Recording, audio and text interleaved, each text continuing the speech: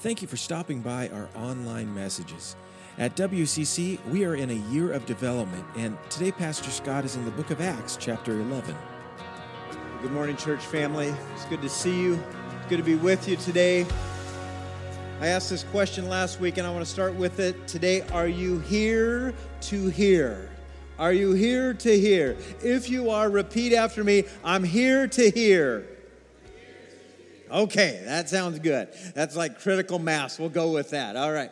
And that is really my prayer, because I'm asking God to give us wisdom. And I need Him to give us wisdom as you hear some things today from me, as you read some things today, that we're going to need wisdom. And so you have to be ready to hear from Him today. I want to start with this idea, this question, or not a question, this idea that we live in an instant society. Would you agree with that? We live in an instant society, that when we want something, we just kind of expect it now. I mean, we want football scores. I'd kind of like to know how my Seahawks are doing it now. And if I wanted to, and please don't do this right now, but we could find that out right now. No, don't do it. Don't tell me. I know you want to know. But we could do that right now. And sometimes you order things online, Amazon Prime, because you want it when? Now. And certain things we want, food, we could have it delivered to us because we want it now. And whatever it is, we can have it now. And frankly, you maybe came into church today saying, if I come to church with my problems, hopefully God will give me the answer. When? Now, because that's when we want things. We want things now. When we send out texts, we expect you to respond to them when? Now. When we send an email, we want the reply when? Now. Okay, you get that. We're in this instant society. I was thinking about this. I thought my dad, he had a hobby, and it was taking pictures. He had a great eye for pictures, but he had this hobby, and he loved to take pictures. And here's how he did it, and especially you kids who don't understand this. This is going to be new to you, and this might blow your mind. For some of you, you'll resonate with this. But my dad, when he wanted to take a picture, he'd have to go to the store and buy some film. He'd then go home and put it in his camera.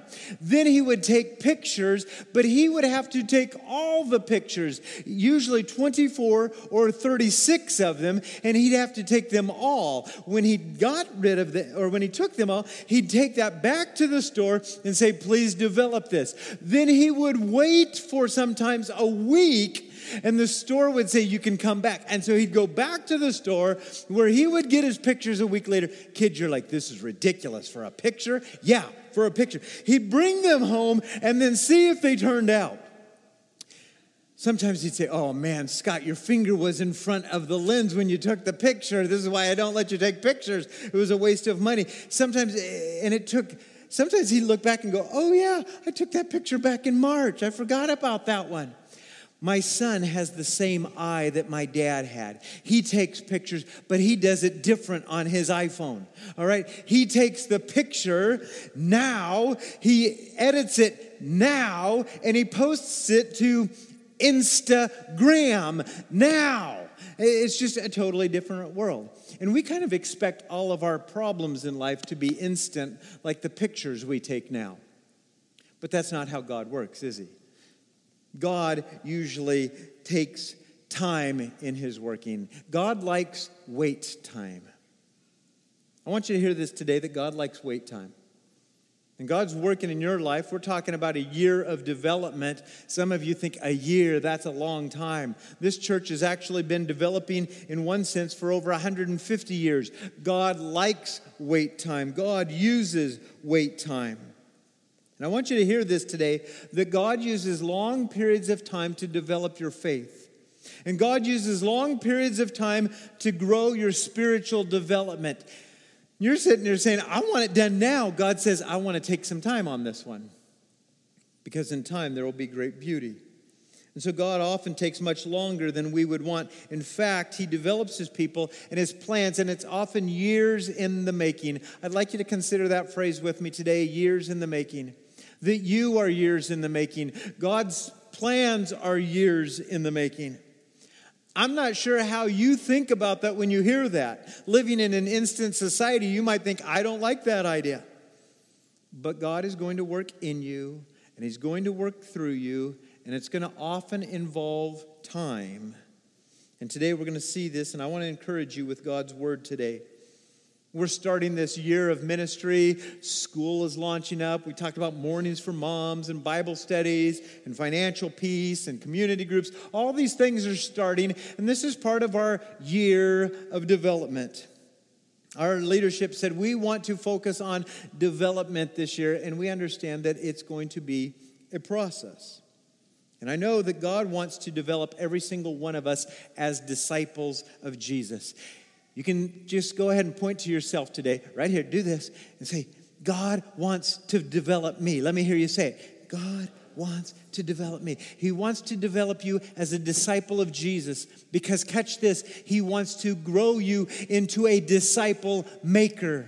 And a more healthy disciple that you are, the healthier you can make disciples of others. And so we're going to talk about this process. If you have your Bibles, I invite you to turn with me to Acts chapter 11. Acts chapter 11. Grab this Bible in front of you if you don't have one with you. We're going to be on page 919, Acts chapter 11. If you don't have your own Bible, go ahead and take this one as a gift. Put your name in it. Read through it with us. We're going to see that God is developing His plan of salvation for all people. That includes everyone in this room. God has a plan to save even us. Now, in previous episodes, as we've been going through this book of Acts, we see that Jesus Christ, He's been raised from the dead after He paid for our sins on the cross. He's done that. He's appeared to 500 people over a period of 40 days, and He's about ready to be ascended. And we see this at the beginning of the book of Acts. And He gets His closest followers and He says, I'm leaving you, but I'm leaving you my Spirit. In fact, everybody who believes in me, I'm going to give you my Spirit, and this will empower you, and this is a gift so that you will have me wherever you go. And this is what we've been reading in the previous chapters. The 12 followers all of a sudden become thousands of world changers. Because of this, persecution breaks out against the Jesus followers.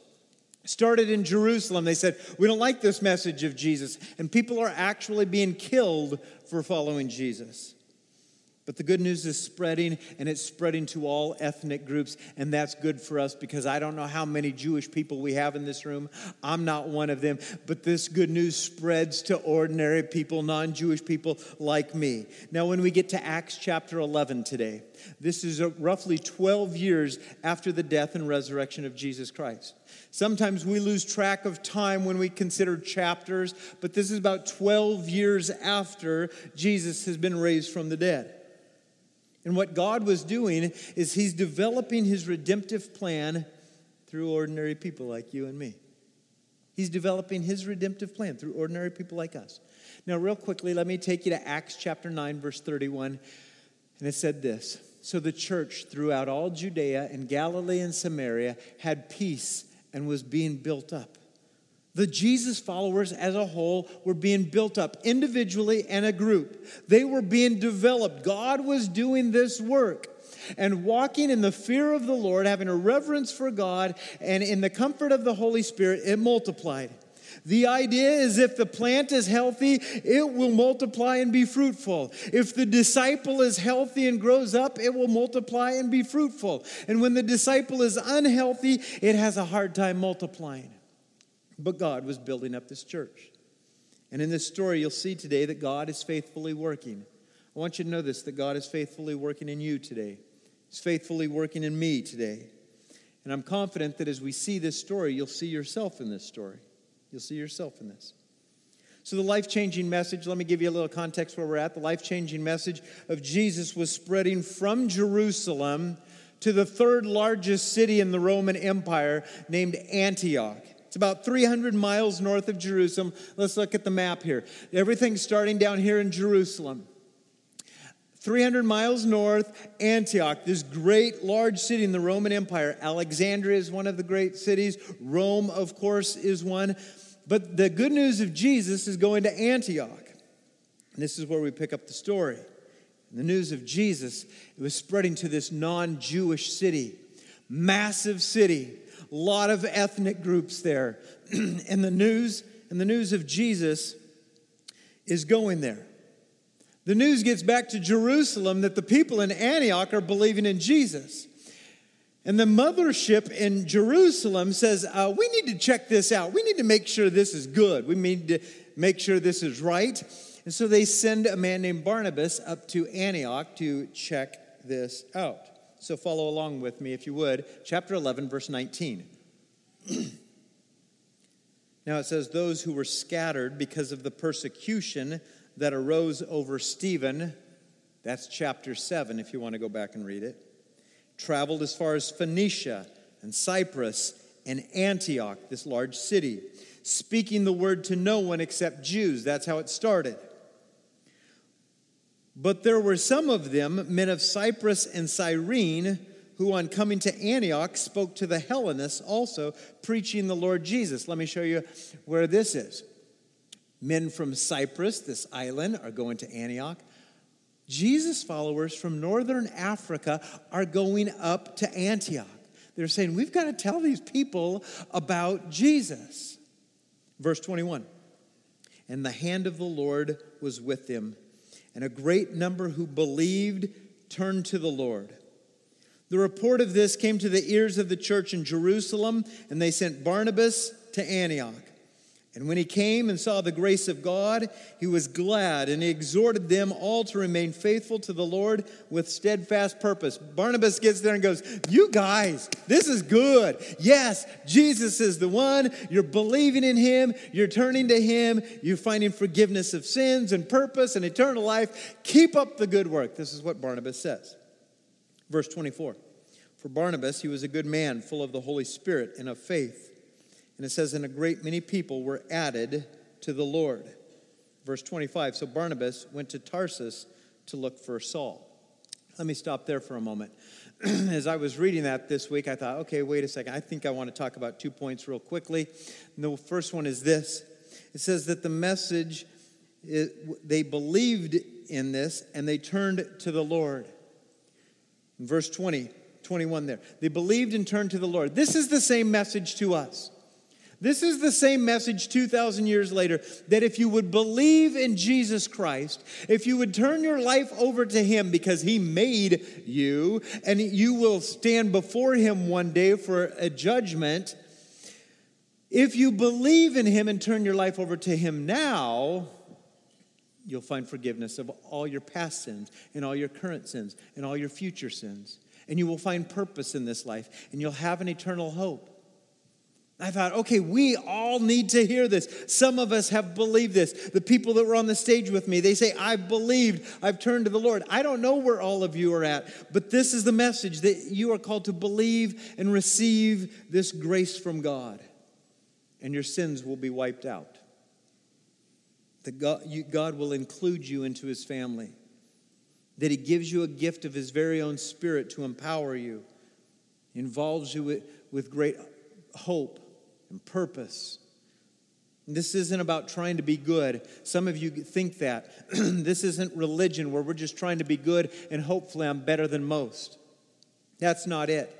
I even thought that as a young kid at times. I thought, you know what Christianity is? It's just a rules that my parents set up so I can't have any fun. All right? Sometimes we thought that as kids. But those of us who are adults, we know this, that when we tried our own way, when we tried our selfish way, it was a dead end. Can I get an amen to that? And so turning our life over to Jesus is not to prevent you from having fun. It's actually to prevent you from massive destruction so that you can find hope and purpose in life. I thought, man, I could go on and preach that for a while, but I won't. Number 2, this is what I noticed in that passage up there, that Barnabas saw the need for help. He leaves up from Jerusalem. He goes up there and sees this large city, sees this growing group of Jesus followers, and he says, I need help. I've got to help develop this church because they don't know a whole lot, and I want to make sure they know some things, and I want to make sure they don't mess this up too much. This is the idea of our year of development. Our leadership said this, what we need to do is we need to become healthy followers of Jesus. We need to develop our systems. We need to develop our structures so that organizationally we become healthy. Individually we become healthy so that we can develop healthy disciples as we partner with God. You were given last week a booklet, and some of you still have that with you. Some of you received this as you came in today, this year of development, because we're disciples making disciples. And I would encourage you to look through this and do more than go, okay, that's cool, this church does a lot of nice things. But I want you to know that this was developed by us because we said these are some of the systems we have to make disciples, and we need to develop them. Here's what I want you to look at when you consider the many things that this church does. I want you to consume this year, all right? I want you to consume. I want you to take in. I was making a list of how many of these ministries I consume from for my own development. I came up with 7 that specifically bless me. Not my kids, not my wife, just specifically bless me. I said 7 of these I drink from. I consume from this. But it doesn't end there. I want you to look through this and say, now where can I contribute? Because God has called me to be more than a consumer here, but to be a contributor. And I made a list and said, okay, there are some of these ministries that I contribute as well. And I hope that you'd look through that and say, okay, I need to consume this year as part of my development, but I need to contribute in part of my development. And this is why I'm asking God to give you the wisdom on where that is. Here's what I know. We have time, we have energy, we have passions, we have experiences. And God says, continue to consume and grow, but use those experiences that God has given you to contribute. Use your passions to contribute. We had a lady named Diana Cruz. She's leading our visitation ministry. She met with our elders this week, and she says, I have a gift and a passion for mercy. And so I lead a visitation ministry, and I have this team, and we go and visit people who in this church can't show up here on Sunday mornings for one reason or another. She says, but this ministry needs to be developed. I need some help. But I'm passionate about this. I'm gifted in this. See, some of you are gifted in mercy. You need to be writing on your connection card and say, you know what? I'm gifted in mercy or hospitality. I'd love to cook meals. I'd love to open up my home. I'd love to teach. You figure this out. Be a consumer and be a contributor for the development of God's church. This was happening in the church in Acts. Back to verse 25. Got to be careful. That could have been a sermon too. Verse 25. So Barnabas, he went to Tarsus to look for Saul. And when he had found him, he brought him into Antioch. And for a whole year, like a year of development, they met with the church and taught a great many people. And in Antioch, the disciples were first called Christians. I stopped there and I thought, wait a second. Was this the best choice for Barnabas? He goes to Antioch. He needs somebody. He needs a right-hand man. He needs somebody to work with. And I thought, is Saul the best choice? Because if you go back 2 chapters ago, Paul was going from Jerusalem up to Damascus because Paul, he's the same guy. So as he's leaving from Jerusalem to go to Damascus, he hears that there's Jesus followers there. And he says, I want to arrest them. I want to take them back down to Jerusalem because I'm totally against Jesus. That's what he says in chapter 9. He has an encounter with God, and God says, Saul, what you're doing is not good. I want to change your heart. I want to change your mission. I don't want you to arrest Jesus followers. I want you to be one and develop them. That was just in chapter 9. Why is Barnabas getting that guy to be part of his team? I looked at that and I thought, wait a second. Barnabas, could you be crazy by picking this guy who 2 chapters ago was trying to kill Jesus followers? Doesn't seem like the right choice. Doesn't seem like a healthy choice. But God's development, and this is what I want you to hear, God's development of Saul or Paul was actually years in the making, not just 2 chapters. We look at that and say, I just read those 2 chapters within a few minutes. This was actually years in the making. You see on your notes the passage Galatians chapter 1. Do you see that? You can look up here, but Saul who's later called Paul, he writes and he says, after I had this encounter with Jesus, after I was changed by the Lord, I was sent to Arabia for 3 years. I was like sent to a place of obscurity for 3 years. We don't have a whole lot of that record, but what God was doing with him was developing him. God says, I just kind of want to put you in a holding place for a while. It's going to be years in the making. I've got great plans for you, Saul, but I'm going to put you over here in Arabia for 3 years. God was developing Paul. Because of threats then in Damascus and because of threats on his life in Jerusalem, Saul heads to his hometown of Tarsus. Grew up there, and he goes back there, and he hangs out there for 8 years. Let me show you where that is on the map. Tarsus is up there. And Saul says, wait a second, I got the Jews trying to kill me because I'm following Jesus now, and this isn't good, but God's changed me. And all of a sudden, he finds himself in Tarsus for 8 years. We don't know a whole lot about that, but it's kind of like sitting on the bench. Just sitting there. What's God doing in those years of development? What's God doing with him? Years of deep spiritual development. 11 years, deep spiritual development. You see, the Apostle Paul, this Saul, was years in the making, and it was a great choice for Barnabas. Yeah, we look at that and say it was 2 chapters, but it was much closer to 11 years where God was developing Saul. What was God doing with Saul? Let me share some thoughts. But consider this. Do you ever feel like you're stuck? I mean, God, I want to do great things for you, but I just feel like I'm on the bench. I feel like I'm not doing anything. You ever feel that way? Just feel like I'm in a miserable season. I'm in a miserable year or years of development. It might even be 11 of them. You might be saying, God, are we there yet? I was hoping I would be more developed than I am right now. You see, God is in the work of developing that which he dreamed and designed. God is in the work of developing that which he dreamed and designed. God had a dream for Saul. He said, I see that guy. He's hurting the Jesus followers, but I have a dream for him. I have a design for him. He's going to do great things, and I'm going to develop him. And it's going to take time. It's going to take years for this guy. But I'm going to do this. It's often years in the making. I was reflecting on my own life this week as I was thinking about that. And if any of you were at Dallas High School with me in 1983, I had a freshman speech class. And the first speech I gave, when I concluded that speech, the class erupted, including the teacher, in laughter. It was that bad. It was that bad. The speech I gave was it was a joke. If anybody would have seen me that day, they would have said, I'll tell you what, that guy has no future talking in front of people. Just stick him behind a computer or something, but he can't do it. That's how it was my freshman year of high school.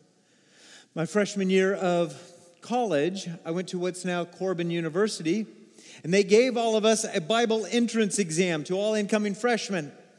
After I took the test, I went to my dad, who was the professor of theology. He said, son, let's talk about your test score.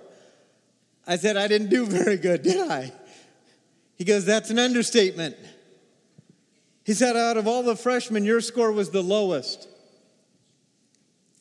I don't know who was more embarrassed, me or him. I imagine my dad looked at me and said, this guy has no chance doing what I do and talking about how good God is and talking about his word. My dad told the story that my first year, I had no concern for this at a Christian college. I was just about baseball. That's all I was focusing on, not the Bible. The second year, I still wasn't focused on the Bible. I was then focused on babes, and that's when I found my wife. The third year, finally, I started getting a little interested in the Bible. I started learning some things. But one of my first years teaching at a Christian school, and I don't know how I got that job, but I was teaching at a Christian school, and a student comes up to me, a middle school student, says something about the golden rule. And I'm like, golden rule? Show me where that is in the Bible. because I'm pretty confident that's not in the Bible. And he says, well, I thought Jesus said that. I'm like, yeah, right, show me. And a middle schooler shows me, the teacher, that, yeah, in Luke chapter 6, verse 31, Jesus said, do to others as you want them to do to you. And I'm like, yeah, I knew that. I'm like, okay, if God's looking at this, he's saying, oh, as a freshman in high school, he'll never speak publicly. As a freshman in college, he'll never talk about God because he doesn't know anything. Even as a first-year teacher, he doesn't know anything. In 2004, some of the elders came up to me and said, Scott, we have a need in this church. Would you like to be considered as our next pastor? And I'm thinking, wow, that's great. You're thinking of me? I said, no, thanks, because I don't think I'm ready. And they said, good, because we don't think you're ready either. But we just thought we'd ask, all right? A couple years later, 2008, they said, now do you think you're ready? Because we have another need. I said, well, I'm more ready than I was in 2004. And I'm certainly more ready than I was a freshman in college. God's been developing me. By his grace, I might be able to do that. That was 11 years ago today. He's been developing. Isn't he good to us to develop ordinary people like you and me? Can we just give God a hand? He did it for Saul. He's doing it in my life, and he's doing it in your life as well. You see, God will develop you and me. He'll do this.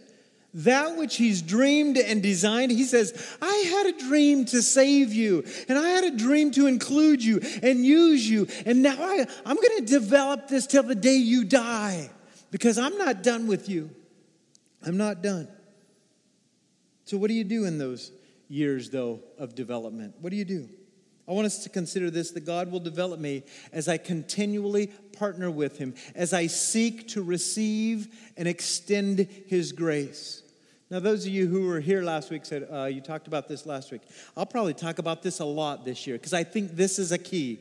This is a key for spiritual development that we have to continually receive in order to extend the grace of God. This is a process. This is years in the making. To continually receive God's grace is central to our development. Let me give you some ideas to this. Let's say this. Let's say, don't raise your hand if this is you, but let's say you live with a bad listener. All right? All right?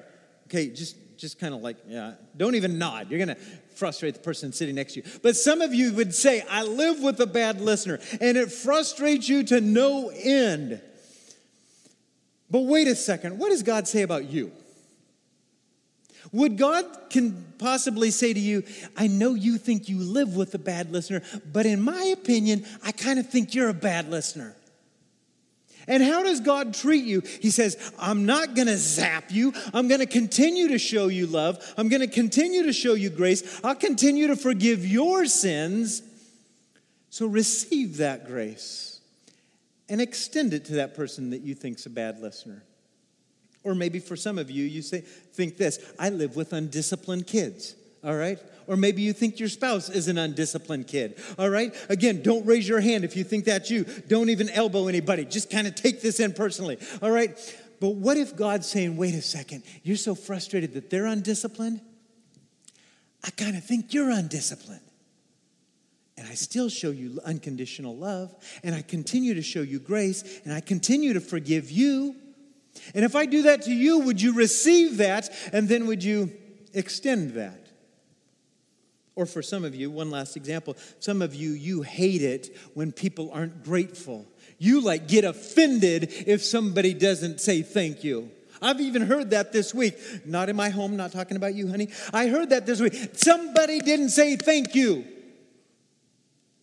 And I was thinking, wait a second, what would God say to you? How often do we say, thank you? Maybe God's saying, wait a second, instead of being so judgmental, why don't you understand that you're not that thankful to me? And how do I treat you? With grace and forgiveness and love and acceptance. You ready to receive that? Yeah. Then extend it. You see, this is a great way that God grows us. He's gracious to you and me. And you and I have to continually receive from God so that we can extend for God. In fact, in that booklet, I'd like you to consider the ways that you're receiving from God, and that's important first so that you can extend for God. If you try to extend first, you're going to get empty. You receive from God so that you can extend for God. In fact, consider this phrase with me, that God, through His grace, builds and develops my life. That God, through His grace, builds and develops my life. In fact, repeat after me. God, through His grace, builds and develops my life. You see, God says, I'm going to continue to pour out grace to you. Keep receiving it. And as you receive it, I'm developing you so that you can extend it to others. Now, Paul, after 11 years, he's experienced a lot of grace development. He understands God's been so good to me. I actually took Jesus' followers and I was putting them in prison. What a terrible man I am. But God has been so gracious to me. He's forgiven me. He's included me. 11 years of grace development. And so when he goes to Antioch, he can teach about what? Grace of God.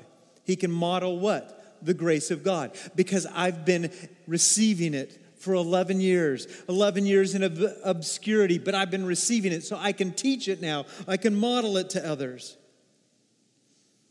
But before that year in Antioch, Paul had years of preparation, years of obscurity, years in Arabia, years in Tarsus. You might feel like you're in Tarsus. I'm just sitting here for 11 years. And God's saying, okay, then receive what I've got for you. It takes time. It takes waiting to see that I need the grace of God. It takes time and waiting to see that I need the grace of God. Repeat after me, I need the grace of God. And say that prayer over and over and over. Today, I need the grace of God. I have to be a recipient of that. I need that because I got my own problems. Now, this Saul, he'd been saying that for years. I need the grace of God. I'm receiving the grace of God. I'm in a place now where I can extend the grace of God. This Saul becomes the great apostle Paul, and one of his most famous passages is found in 2 Corinthians chapter 12. I'd like you to write this passage down. Because it was most likely in these years in Tarsus, 8 years in Tarsus, he's there, most likely there that he receives a thorn in the flesh. Years later, he writes about it and says this. So to keep me from being conceited, because Jesus followers, we can become conceited. Can I get an amen? All right. So to keep me from being conceited, because of the surpassing greatness of the revelations, a thorn was given me in the flesh. A messenger of Satan to harass me, to keep me from becoming conceited. 3 times I pleaded with the Lord about this, that it should leave me. But he said to me, my grace is sufficient, is enough for you. For my power, Paul, is made perfect in weakness. 3 times he said, Lord, take this problem from me. The Lord said, no.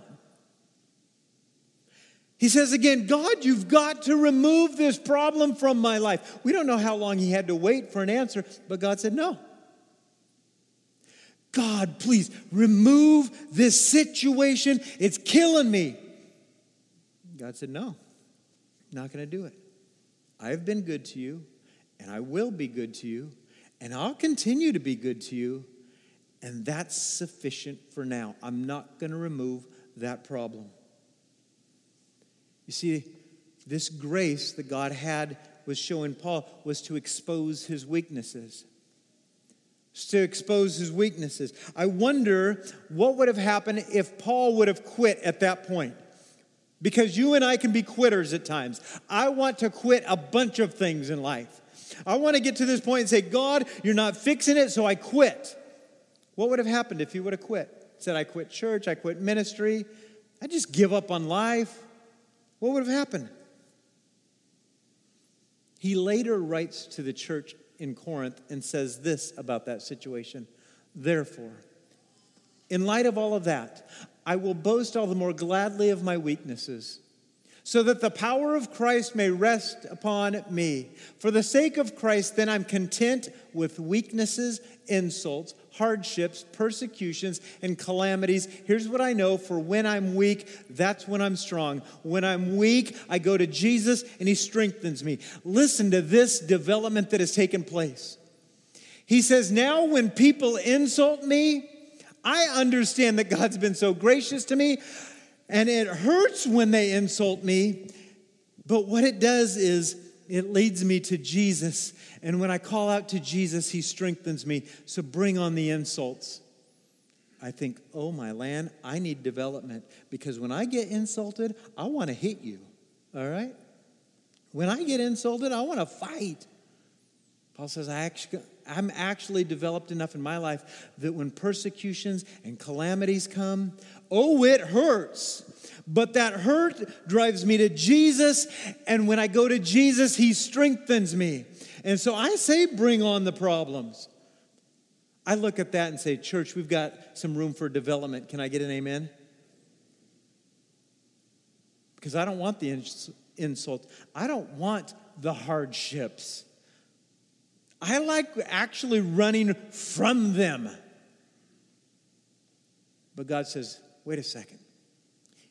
Those are actually grace too, because they expose your weakness. And when you're weak, then you go to Jesus.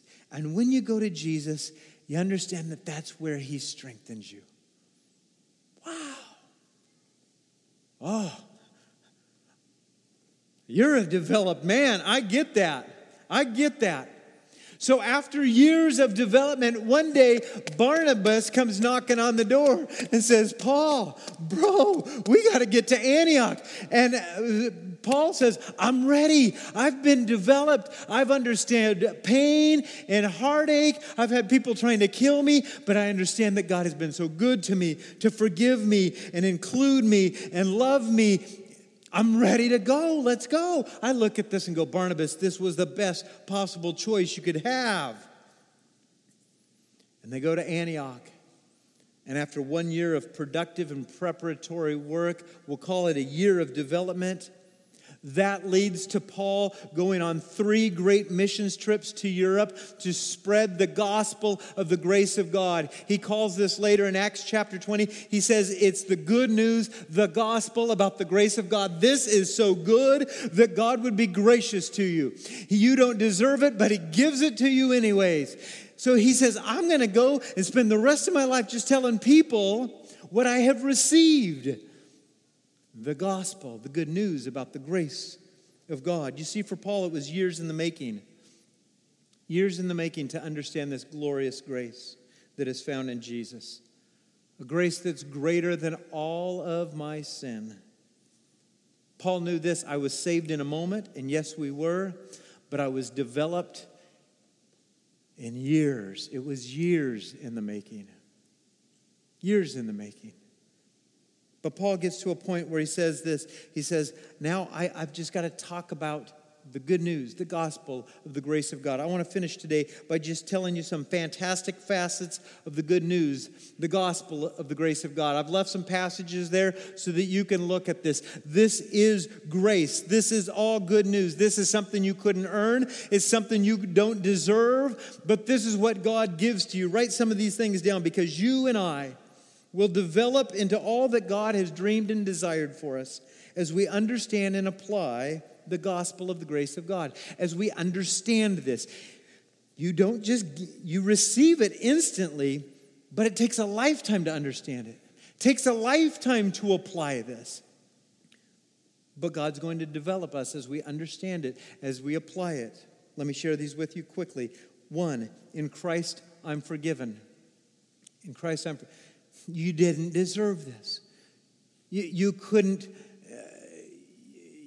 work for this. That's a gift.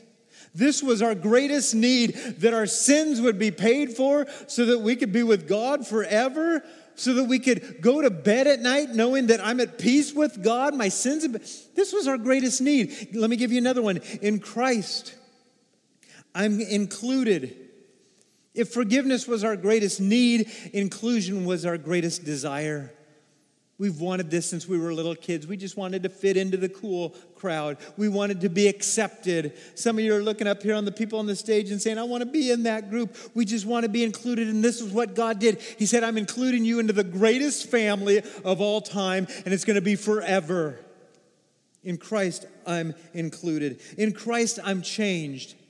This wasn't just, okay, I've modified some behavior, but I've actually been given a new life. The old is gone, the new has come. All this is from God. I mean, isn't this good stuff? I almost expect you to start clapping as I'm sharing some of these. In Christ now, I'm empowered. You do not have to do this on your own. In fact, you cannot do this on your own. God says, I'm going to empower you to do this. I'm going to strengthen you so that you can be content in any and every situation. It's not a spirit of fear, but it's a spirit of power, and I'm giving it to you. This is good stuff, God. I'm going to give you one more, though. In Christ, I am being developed. In Christ, I am being developed for the glory of God and for the sake of others, for the sake of those in your neighborhood, for the sake of those in your workplace, for the sake of those in your family. God is developing you. In this relationship with Jesus Christ, He's doing all of this work. He's doing this. And I look at this and I say, that is the gospel. That is the good news of the grace of God. Focus on this week. Receive this week. Work to understand this week so that you can apply this in your life. Let me finish by saying this. Church family, don't give up. And I'm going to point with one finger to you and three at myself here. Don't give up.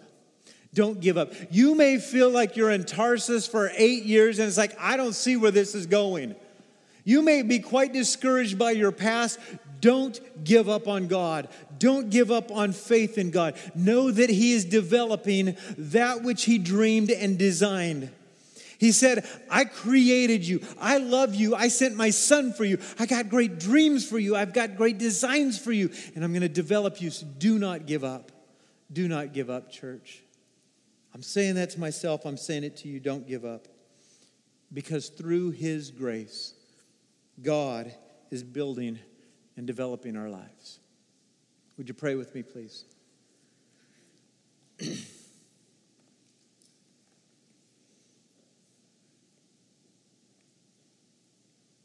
God, as I look at this story, I can't help but look at my story and say, you took a self-righteous little punk who couldn't speak, who didn't know you, who didn't know your word, who knew nothing about leadership, and you've been developing me, and I give you praise. I didn't deserve any of that. That you would include me into your family, forgive my sins. And God, you're not doing that with just me, not with Barnabas and Paul, but you're doing that with my brothers and sisters. Some today need to believe you for the very first time and simply say, I need your grace. And if you say that today, God hears you and He says, I'm going to give you all of this. You couldn't deserve it. You didn't deserve it. You couldn't earn it. I'm giving it to you. And for my brothers and sisters, God, I ask that you help us to understand, as Paul had to, that it's years in the making. That we can be patient with how you're working. God, you're calling some of these people, you're calling some of us and say, come on. You've consumed enough, now contribute. Speak to us today. You're saying to some today, stop trying to contribute so much and consume more. Receive. Stop being so darn judgmental and understand that I've been gracious to you. God, you know every single one of us in this room, and you know what we need, and you know the stage we are in development, and I thank you. And I trust that what was said here today will go deep into our hearts, and you will do the work. I imagine some people thought, whatever happened to that Saul guy? I heard he got changed, but I haven't seen him in 11 years. Oh, you were working. And you're working in me, and you're working in us. God, we need your grace, that you would build us up. Thank you for being good to us. We love you. We commit all this to you in Jesus' name. Amen.